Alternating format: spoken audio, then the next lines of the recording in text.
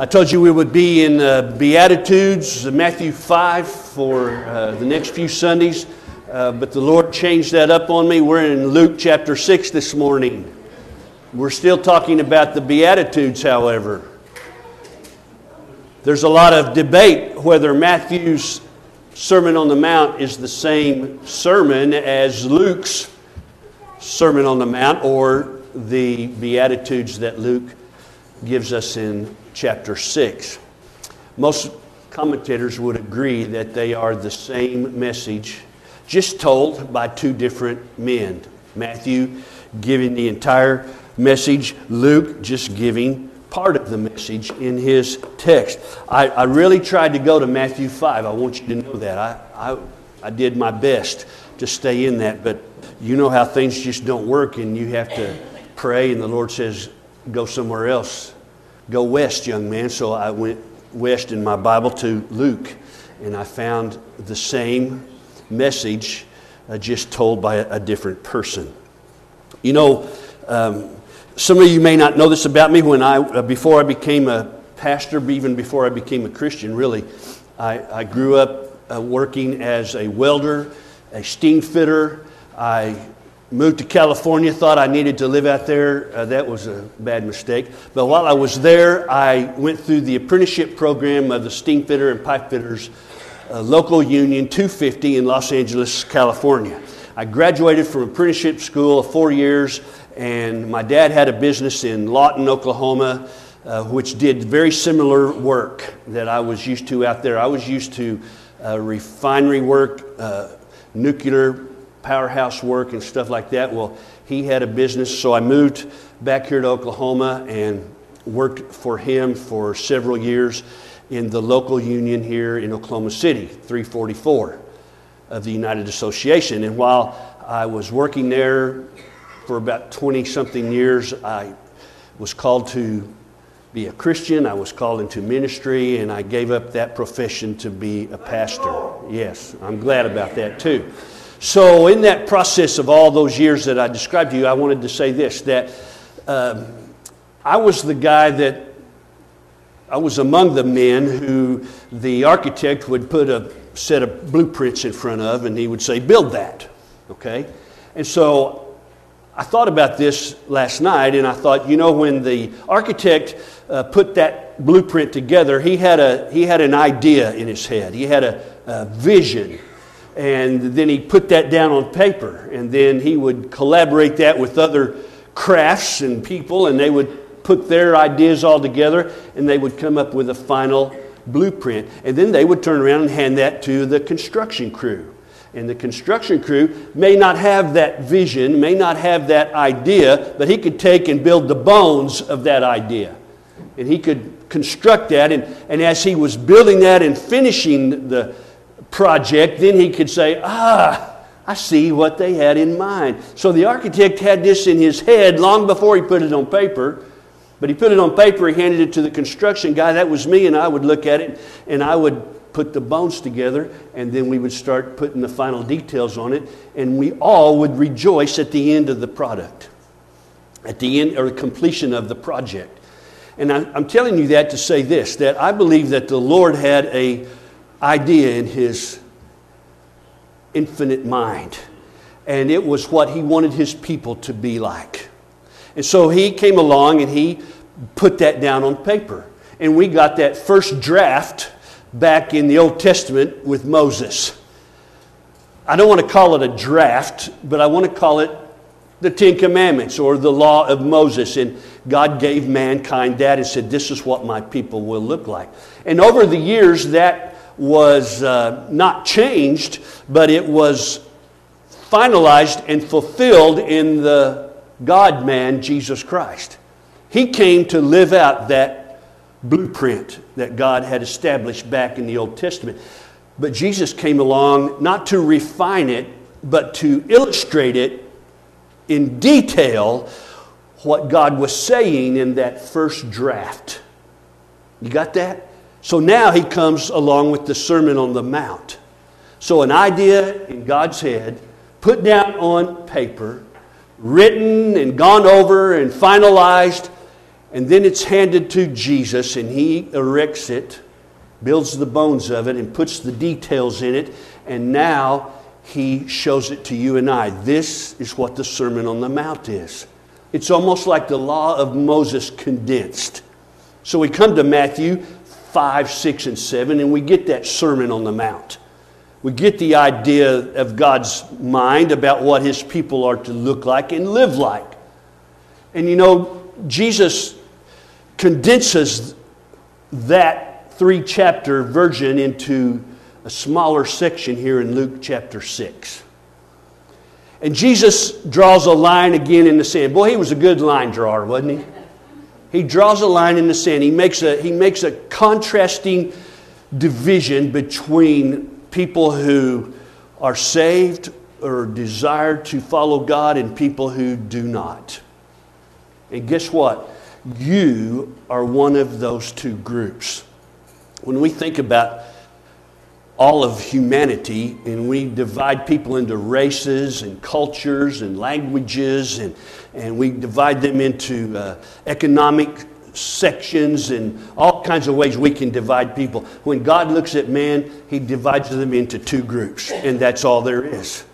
So in reality, all of our dividing into groups is meaningless, because in the end, every human being will be divided into one of two groups. The Bible mentions it in different languages or descriptions. One would be sheep and goats, right? One would be the righteous and the unrighteous. One would be the lost and the saved. One would be the wheat and the tares. The wheat and the weeds. So ultimately in the end of your life, you will be found to be in one of those two groups. And that's what Jesus does here for us in Luke chapter 6. He takes the law of Moses, He takes the Sermon on the Mount in Matthew, and He condenses it into a little section of Scripture we find in Luke chapter 6. Let's stand together and read that. Okay? Up and down, up and down. Here we go. Luke chapter 6, look at verse 20. My Bible has a subtitle over it called The Beatitudes. Maybe yours does as well. Luke 6:20 says this, "And turning His gaze toward His disciples, He began to say, 'Blessed are you who are poor, for yours is the kingdom of God. Blessed are you who hunger now, for you shall be satisfied. Blessed are you who weep now, for you shall laugh. Blessed are you when men hate you and ostracize you and insult you and scorn your name as evil for the sake of the Son of Man. Be glad in that day and leap for joy, for behold, your reward is great in heaven. For in the same way their fathers used to treat the prophets.'" Verse 24, "But woe to you who are rich, for you are receiving your comfort in full. Woe to you who are well fed now, for you shall be hungry. Woe to you who laugh now, for you shall mourn and weep. Woe to you when all men speak well of you, for their fathers used to treat the false prophets in the same way." Lord, bless us with your word this morning. And Father, put us in one of two groups. We know that is all there will be. I pray you put me in yours. And I pray that in Jesus' name. Amen. You may be seated. Thank you. So, Luke gives us a contrast. Actually, Jesus gives us a contrast through the hand of Luke. He makes it those who are blessed and those who are woe. We discussed woe in my Sunday school class this morning. What does that mean? Woe, right? It means beware. It means stop. It means look what you're doing. Pay attention to what's going on. I even threw out the thought that maybe it was spoken to us with compassion, that we would understand the result of the woe that is mentioned. So however you want to see that word woe, you need to understand this, that God told you and said it to you as a negative thing, not a positive thing. It's not going along with blessed. It's the opposite of blessed, right? So we get 4 things that have the title blessed in front of it. We get 4 things that have the title of woe in front of that. We know that the word blessed means to be happy. When you translate that Greek word blessed or even the Hebrew word blessed, it translates into happy. Happy is the man. Happy are the people. Woe means miserable. So it got a distinction between being happy and being miserable, right? The sheep will be happy, the goats will be miserable. The wheat will be happy, the tares will be miserable. The righteous will be happy, the unrighteous will be miserable. 2 groups. You're in one of them. Today I pray that you know which one you're in before you walk out the door. If you're in the wrong one, I pray that you get in the right one before you walk out the door, so that you can be happy forevermore. The 2 scriptures that we read this morning from the microphone there had to do with eternal life. I don't know if you picked that out in either one of those, but they both mentioned eternal life. The rich young man said, "What do I do to get eternal life?" The other scripture was read about we should live toward eternal life. And so with that thought in mind, in the end that will be coming, there are those who will be happy in eternal life, and there are those who will be miserable in eternal life. Now, the Lord gives us a twist about the kingdom. You know, happiness in the kingdom of God today involves you in a little bit of trial and trouble, right? There's a little bit of following Jesus that's going to bring persecution on you. And He warns us about it, and He makes us know that it's a possibility, and it probably will be, that you will confront persecution in your life as a follower of Jesus Christ. But the outcome of that life following Christ is eternal joy with Him. Right? Now, the world is the other way around. You will for a short time receive happiness and wonderful things in this world, but in the end, you will spend an eternity of misery. So don't let Satan fool you this morning by saying this, that if you go do what you like today, you'll be happy. Because he doesn't tell you about eternity. Never does he mention eternity. When the devil comes to confront you and to tempt you, what you need to do is resist him and then remind him of his future. Okay? Because he doesn't have a future.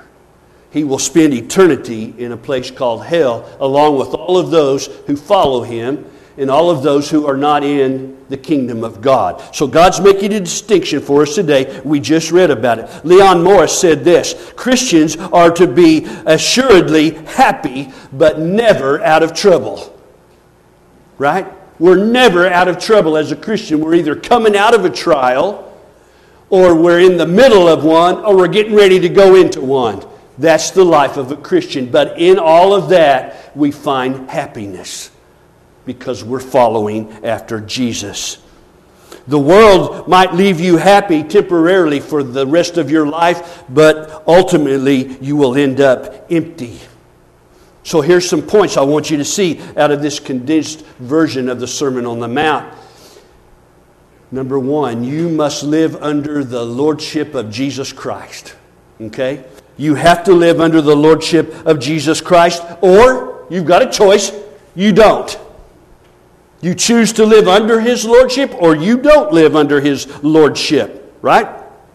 Jesus draws a distinction for us in these verses. Each man must identify with one of the other. There is no fence. I keep reiterating that over and over. There is no fence that we can ride in the Christian life. I can't have one foot in and I can't have one foot out of the kingdom of God. Yet there are so many people who live with that mentality and that philosophy. Oh, if I go do this and I make a mistake this week, I can just go to church and get it taken care of. If that's how you're thinking, then you're trying to live 1 foot in and 1 foot out. And it doesn't work. The Lord said, you're either for me or against me. Now, I want you to look at a comparison that He makes. Those who are blessed are the ones who are hungry. The ones who are blessed are the ones who are poor. The ones who are blessed are the ones who are weeping. Is Jesus talking about spiritually or physically? I would want to tell you both. All right? I've been to Mexico several times. I've gone into the richest neighborhoods in the town of Monterrey, Mexico. You know what I find? They're not interested in Jesus. But I go to the poorest neighborhoods in Monterrey, Mexico, and they are all about finding Jesus. Why? The blessed are the poor. Spiritually, we looked at it last week. Poor spiritually. Poor that are blessed that are mourn. But here Jesus gives us the indication it might be physical as well. I'm not going to say that. I'm going to say it's both. It can be either or both. It can be poor spiritually. It can be poor physically. But there is a difference. The rich are well fed. They laugh and they are acclaimed. Yet they fall under judgment. So, which one are you? Well, I'm happy sometimes, Brother Clay. Is that wrong to be happy? No. Because the Bible says you'll be blessed if you do this. So there's a difference, and that's what we need to figure out. That's what you need to understand. There's 4 blessings, verses 20 through 22, and 4 woes, verses 24 through 26. Here's the dilemma. Look in verse 20. And turning his gaze towards his disciples, he began to say, blessed are you who are poor, for yours is the kingdom of God. Look in verse 24. But woe to you who are rich, for you are receiving your comfort in full. Look in verse 21. Blessed are you who hunger now. Look in verse 25. Woe to you who are well fed now. Look in 22. Blessed are you when men hate you. Look in 26. Woe to you when all men speak well of you. Unlike Matthew, Jesus draws a sharp line in the sand for us today. For you and for me. To understand where He sees that I stand. He makes a distinction. This is not just so that I can decide. This is showing me where I stand. I don't get to make a decision about this necessarily. This is revealing where I stand. There is no black and white. There is no, it is only black and white. There is no gray. There is no fence. You must examine yourself, as I told you last week. Which side are you in? And you say, well, Brother Clay, I'm not rich and I'm not poor. I'm middle class. I'm either or. I can be both, right? No, you can't. Not when it comes to the kingdom of God.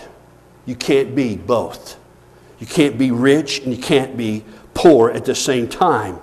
Jesus says, this forces us to make a decision. This forces me to see where I stand with Him. I'm either in or I am out. There is no distinction. The kingdom then is to talk about the future and the present. Verse 20 says that if we live under His lordship, we are obeying Him, we are pleasing to Him in this life now and in the life to come.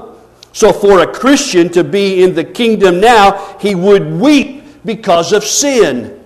And he would be poor spiritually, taking on the Spirit of the Lord. He wouldn't have that attitude of rebellion in him. He wouldn't have that attitude of, I'm going to go to church, but then I'm going to go out Friday night and do what I want. I'm going to go out Saturday and do what I want, but I am going to go to church. Man, you're trying to live in both kingdoms, and you can't do it. It's impossible. You say, but I am doing it. No, you're not doing it. You're fooling yourself. The decision's been made. You're either following Him in His way, in His kingdom, or you're following the world in his kingdom. Satan is not going to try to convince you that God doesn't exist. Satan's not even going to try to get you to not go to church. He's just going to try to convince you that it really doesn't matter. That God's a loving God and He will welcome you in because your good outweighs your bad. Because you're a good old boy. And you get to go to heaven because of that. That's what Satan will do. He doesn't want you to think that... in fact, he'll probably get you up to go to church as long as he can keep you deceived about the two kingdoms and the difference in the two and what's going on in the two difference in the kingdoms that we try to live under. So, for the Christian, I weep for the sin in my life, and I weep because of the reign of Satan in this world. And I long for Christ to return.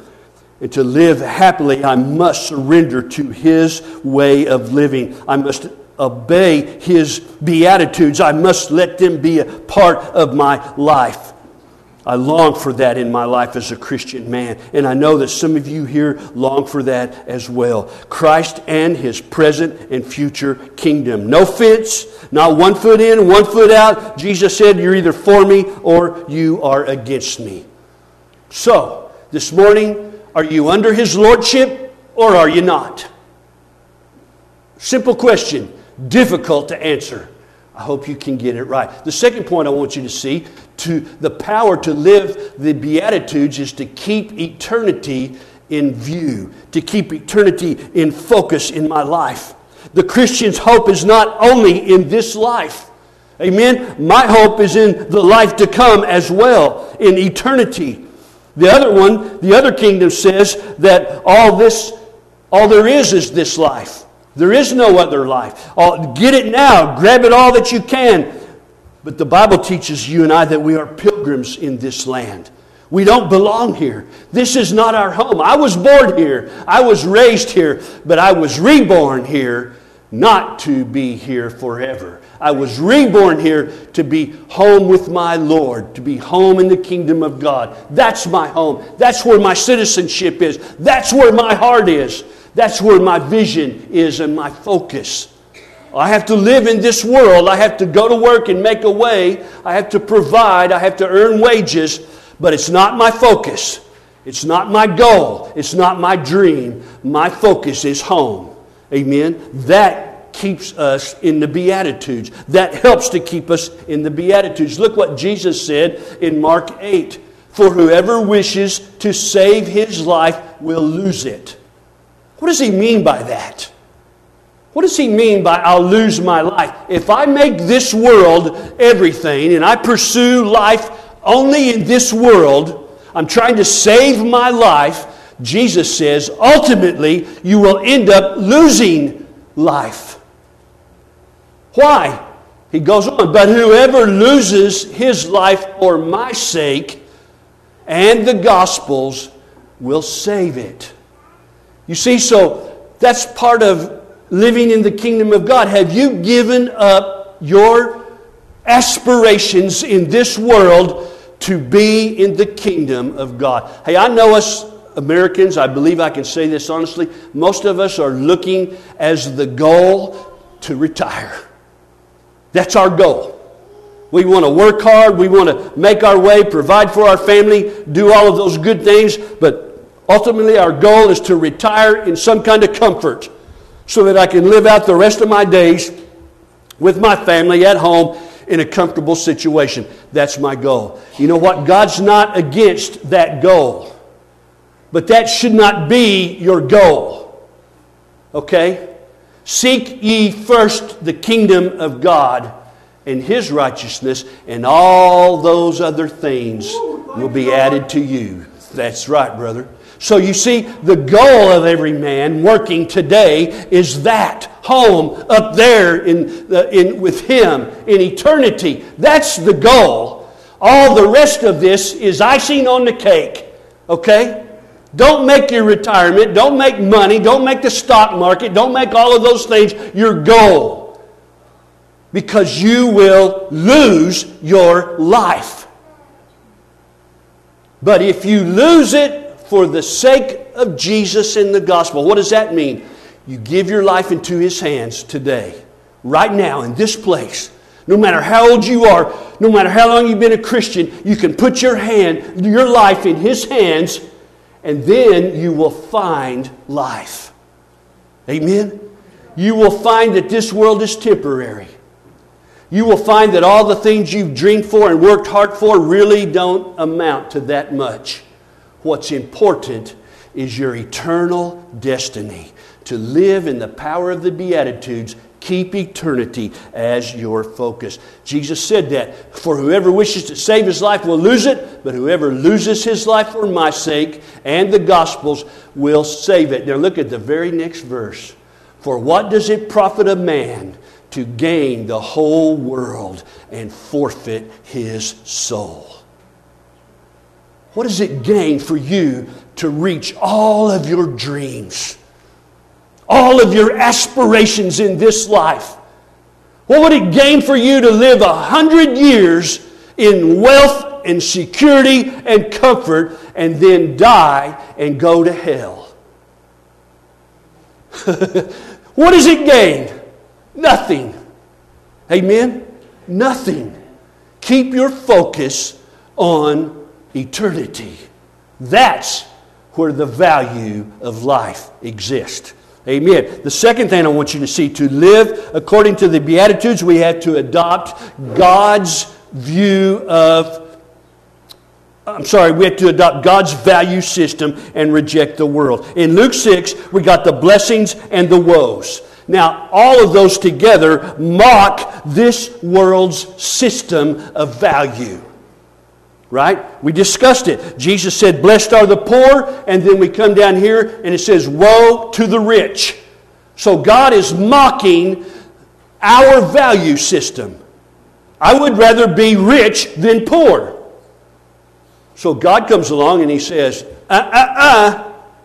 better to be poor than to be rich. Well, what do? I don't believe what you're saying, God. I'm going to continue on in my pursuit of wealth, my pursuit of gain, my pursuit of this life. Jesus says, woe to you. Woe. Remember, it's said with compassion. Woe. Stop. Look what you're doing. Look where you're headed. Open your eyes. See the end result. You might have it for this life, but in eternity, you'll have nothing but torment and flame. Wow, it's not hard, is it, church? Jesus mocks our value system. We want to exalt, or this system, the world wants to be exalted, so it despises Jesus' system. And Jesus wants you to reject the world system and admire His value system. So again, there's a decision that has to be made. A clear line between the believer and the worldling. Money. How does a worldling approach money? How does a believer use money? There's a difference, amen? There's a difference in that. Oh, I want to leave my kids some things. I want to have some things. Remember I told you the other day, I want to leave my kids all the things that I couldn't have, and I told you don't do that. You better leave them some things that you did have, like some discipline, all right? Did y'all have discipline when you were a kid? You better believe I did. Today, that's out the window, isn't it? We don't discipline our kids. I remember getting disciplined by my neighbor's mom. Wow. And guess what? My parents didn't run down there and say, you better not lay your hand on my kids again. You know what happened to me? I got disciplined again when Dad got home. What happened to those days? We don't discipline anymore. So don't think that what you want to leave your kids things that you didn't have. You better leave them some things you did have. Chores. Discipline, all of that kind of stuff. So how does a believer and a worldling handle their money? How does a believer and a worldling handle their time? What do they do with their time? Extra time that a person might have. What do you do with the resources that God has given you? Right? We think there's a difference, but yet when we look at the church today, we get shocked to see that the church looks just like the world.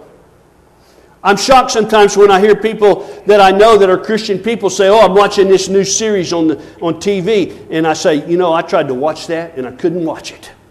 Amen. And then I hear people who are believers saying they love that show and they've been right with it all along. I'm not going to call them out on the floor. I'm just going to shake my head and pray for them that God would open their eyes. Right? You can't watch primetime TV today without being shocked. Can you, Christian? Can you watch it today without being shocked at what's on it? And your kids and grandkids are sitting there and they're watching it with you? Man, why aren't you changing the channel? You know, you can't hardly even watch the Disney Channel today without getting shocked. Amen? There's things that we just don't do differently. We do it just like the world. The church plays just like the world. The church gambles just like the world gambles. The church dresses just like the world dresses. The world does religion just like the church is doing religion. That's when you try to witness to somebody and they say, I know God, I read my Bible, I pray to Him every night. But you know they're not saved. You know that they are being deceived. You see that? Barna did a research study, and he said this, a question given to Christian people. He said, can a good man get into heaven? 22% of the Assembly of God said yes. 30% of a non-denominational church said yes. 38% of Baptists said yes. 54% of Lutherans said yes. 58% of the Methodists said yes, a good man can get into heaven. And 82% of Catholics said yes, a good man can get into heaven. Wow, what does the Bible say? The Bible says, right, no. The Bible says in Romans 3, there are none good, not even one. The Bible says in Matthew 5, the Sermon on the Mount in Matthew's account, Jesus told the people, unless your righteousness exceeds the righteousness of the Pharisees, you will not enter into the kingdom of heaven. Now, when he said that, all of those people held the Pharisees in high esteem. They were the most righteous and religious people that they knew. So how is my righteousness going to exceed Rabbi so-and-so? You're making it tough for me, Lord, to get into heaven. What was Jesus doing? He wasn't trying to elevate you in their righteousness. He was trying to lower their righteousness to your level. There's none good, not even one. A good man does not go into heaven on his goodness. Sure, a Christian becomes a good man. But that's not why he goes into heaven. He goes into heaven because Jesus paid his sin debt, and therefore he is allowed to enter into the kingdom of God. Number 2, live with God's value system, not the world's. Number 3, live in total dependence on God. That's how I can live according to the Beatitudes. The poor, the hungry, the sorrowful, they had all been abandoned by the world's support. Right? We look at those people in Ukraine today and we mourn over that. We're sorrowful for that. They have no support. They need help. They're struggling for food and water and shelter. Right? They are no longer able to depend on their system for help. That's what the poor, that's what the hungry, the sorrowful are referring to. In fact, all these people can really do is to cast themselves upon God. He is the only hope that they have. And yes, He uses men and women like you and me to reach out to those people and to help them. The world rejects God and His support and His salvation. Right? The world doesn't need God and His salvation. This attitude of independence from God is the road to destruction, and that's where the world is on. That's where the tares are headed. That's where the goats are going. That's where the unrighteous are being driven to. You see that? Jesus made a distinction today. There's only 2 groups of mankind. There's the kingdom of heaven and there's the kingdom of this world. Which one are you living by? Jesus lays out for us how the kingdom people of heaven will live. It's important that we see that and understand that. So the question today is this: do you want to be, or do you want to have God's blessing on your life? Stop. Don't answer that. Let me say it again. Do you want the blessing of God on your life? Don't answer it. Don't answer it. It's a lot heavier than it sounds. Do you want the blessing of God on your life? before you answer that, there's some things I want to share with you. If you say yes to that, it will change the way you live. If you want God's blessing on your life, it will change the way you're living right now. It will change what you watch on TV if you want God's blessing on your life. It will change where you go on Friday and Saturday night. It will change it if you want God's blessing on your life. It will change the way you dress. It will change the way you talk. It will change the way you look at people. It will change the way you feel about people. It will change the way what you say about people. If you want God's blessing on your life, don't answer that. It will change your life drastically if you want God's blessing on your life. If you said yes, then here's what you need to do. Reject this world. Change your view to God's view. Live dependent upon God. You must live under the lordship of Jesus Christ. Wow, that gets way too heavy, preacher. I don't know if I'm ready for that. I don't know if I can make that commitment to Him today to just totally live under His lordship, because there's some things with my job, or there's some things with my friends, or there's things with my family that I'm involved in, that I know are not correct, but I just can't walk away from it. Jesus said, the one who puts his hand to the plow and looks back is not worthy of the kingdom of God. It's a decision that you have to make right now, today. If you want God's blessing on your life, that's a heavy, heavy, heavy question to answer. Because if you do, then you submit to His lordship over you. And what He says goes. And when He says it, you answer it. When He says jump, you say how high. Amen? When the Lord is the Lord of your life, then you are in His kingdom and He is your Lord. But if you can't make that decision today, woe, woe, woe is you. The Bible is clear that we do not know when our end will come.